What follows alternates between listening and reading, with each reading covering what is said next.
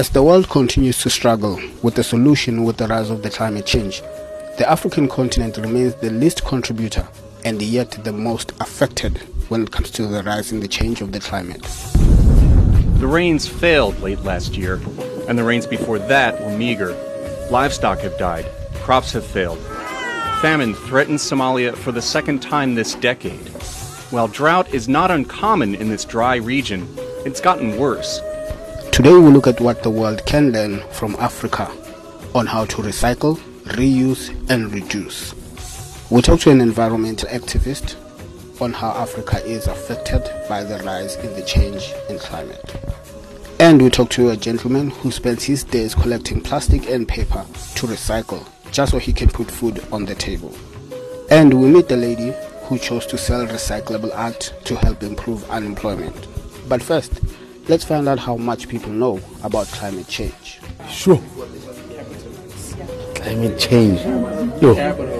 Climate change affects many aspects of our lives. I mean, obviously we know seasons aren't the same anymore. Well, climate change, what I know, basically involves the change in weather pattern, and at the moment it's affecting the normal weather in terms of when it's hot, in some places gets to be beyond hot.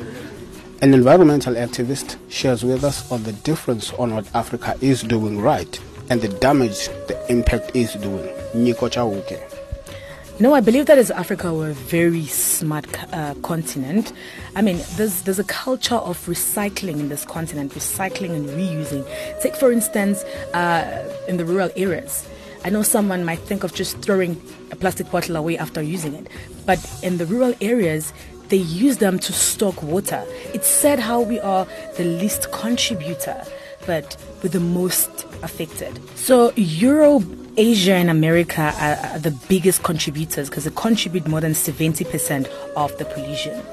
For some people, going to work means the office, the aircon. Meet an everyday hero who spends his time cleaning the streets just to put bread on the table. Sipho Ntrapo.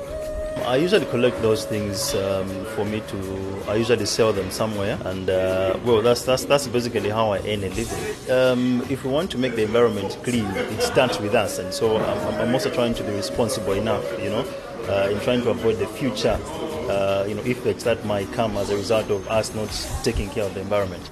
Once the art has been collected, what can we do about it? How can we recycle? Here's Florence Masuku, the store owner.